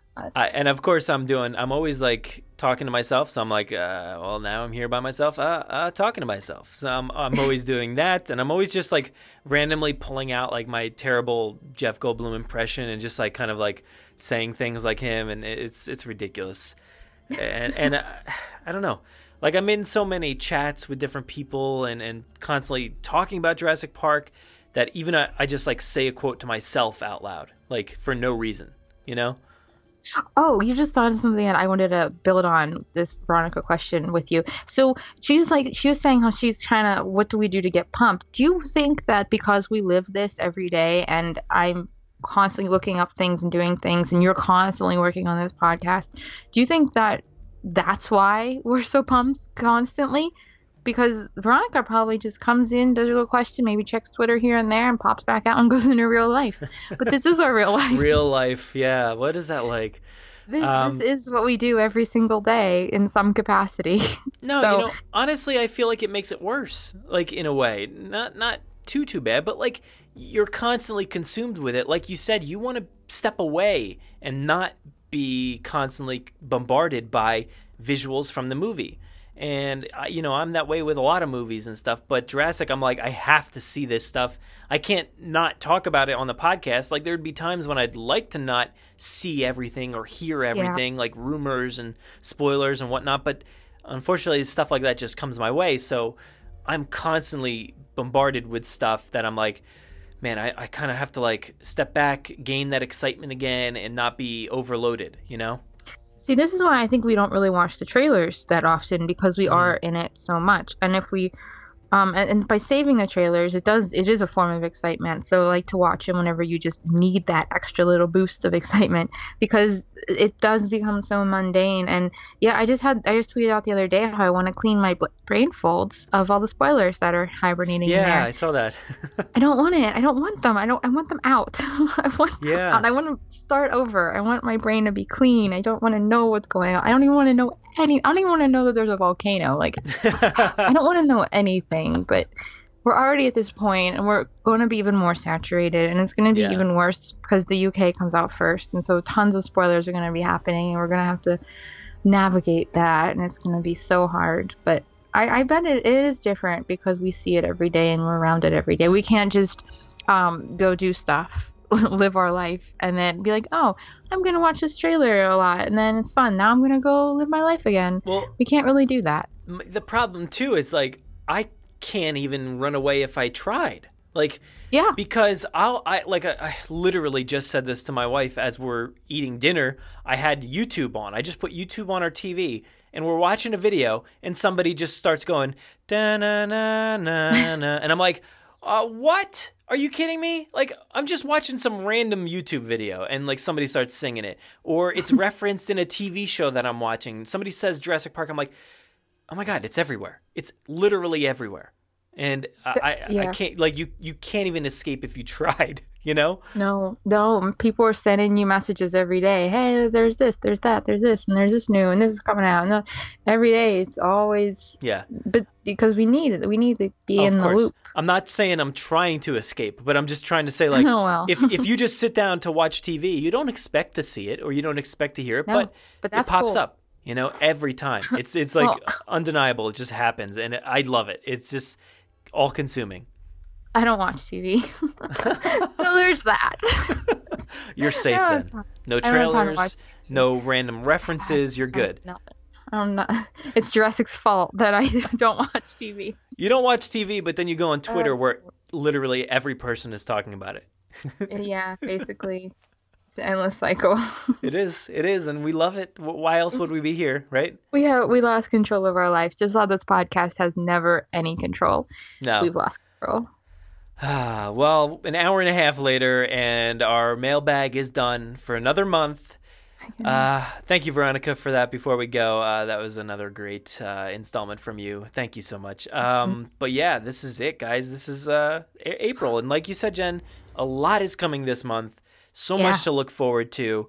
And I brought it up recently that we're kind of like taking like the stance of 2 episodes a week. I almost said a month. That would never happen. But 2 episodes a week, which is crazy. Like, and sometimes, who knows, it might even be more, but I hope you guys aren't overloaded. You know, I hope you guys aren't oversaturated. And it's too bad. Because these episodes are coming whether you like them or not, because there's just so much content, so much to talk about, so much to do, so much to think about, and we can't escape it, guys. It's happening. And this is a quiet period here. This is where it's the calm before the storm. Like, we only got 2 more mailbags to go. 2 more chances to submit your questions and comments before we've all seen it, before we all see the movie. There's no end date, because once that comes, then we have infinite amount of mailbags for people questioning the restricted area. Why didn't they show anything about it? Why didn't we see this paddock? Why didn't we do this? Or what is up with this guy? Who is that character? It's never going to stop. Nope, and I'm excited to dive into those. We'll be different people at that point. Our brain will have seen the film and we'll all be different. We'll all be on the other side. We'll all be different people. And it'll be something. That'll be fun time. It's still just April. Trying to temper my expectations, not get too hyped. Oh, I'm hyped. Because I cannot contain it. We still got a little ways.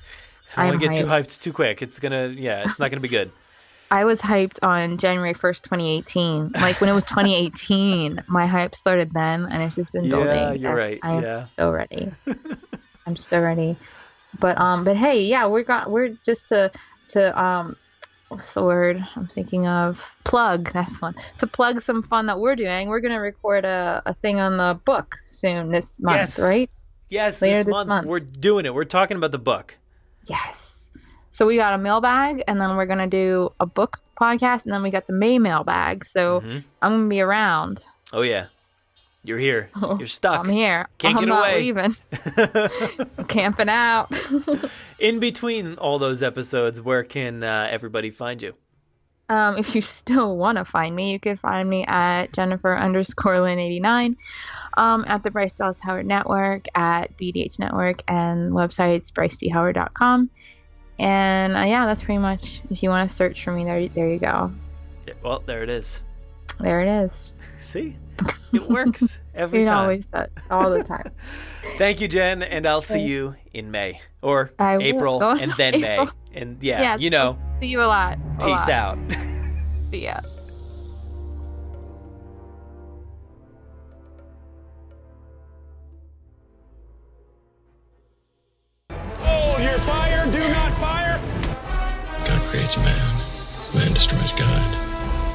those dinosaurs.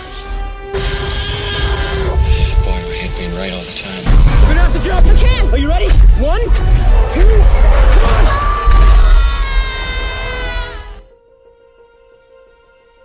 This week in the audio segment, we have a little bit of teasery stuff here from Jeff Goldblum.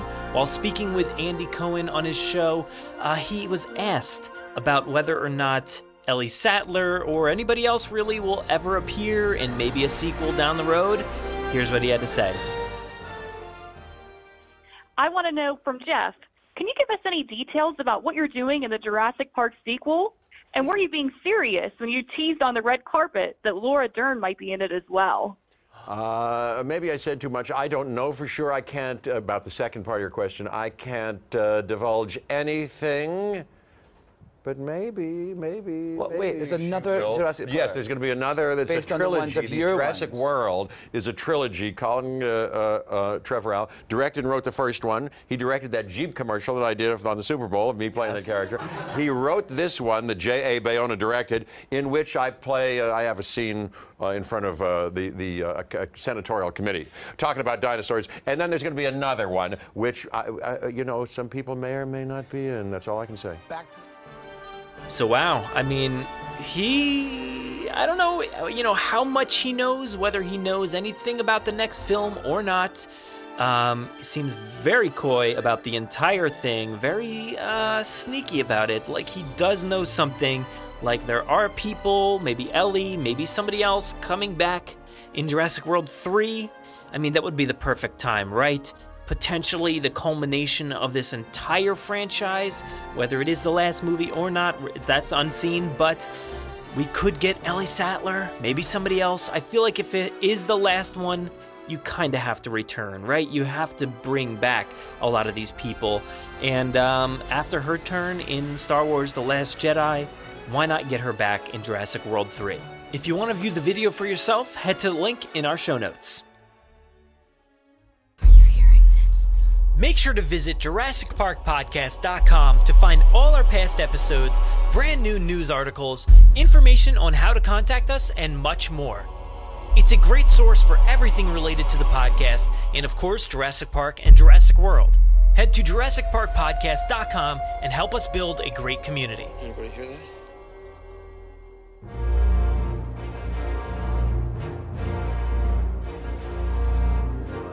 Thanks for listening to the 144th episode of the Jurassic Park Podcast. Of course, a big thanks to Jen, aka Terek, or Barbie something or other, for joining me for another interesting mailbag segment. You all came through again this time, supplied us with another segment of bewilderment and confusion. Most of all, thank you again, Jen, for walking with me through the weeds of questions submitted by the coolest listeners around. You're all so awesome. Thank you. I can't forget to thank Aaron for joining me to take a look at some of the recent revelations in the news. It's really nice to have somebody to bounce news off of instead of, just myself. Thanks, dude. If you want to interact with us, we do most of our work over on Twitter at Jurassic Park Pod. We're also on Facebook at facebook.com/Jurassic Park Podcast, and our Instagram handle is at Jurassic Park Podcast. You can listen to us via iTunes, Google Play, Podomatic, YouTube, our website, or wherever else podcasts are found. So make sure to subscribe to automatically get new episodes every week. If you haven't already, please give us a 5-star review in iTunes or a great review wherever you listen to the podcast. It will seriously help out our rankings and make it easier for fans like you to find us. We're usually spotted commenting on the Jurassic Park subreddit as Jurassic Park Podcast. Don't forget to check out JurassicParkPodcast.com for all the links you heard here today. If you want to get a hold of us, you can email us with any news stories, MP3s, comments, or if you want to debut a segment of your own, send them to JurassicParkPod@gmail.com. Or you can submit questions directly on our website contact form. If you'd like to record something for the show, send it in to us and we'll feature it in an upcoming episode. If you don't have any way to record, you can give our voicemail line a call and leave us a message. That number is 732-825-7763. Thanks for listening and enjoy.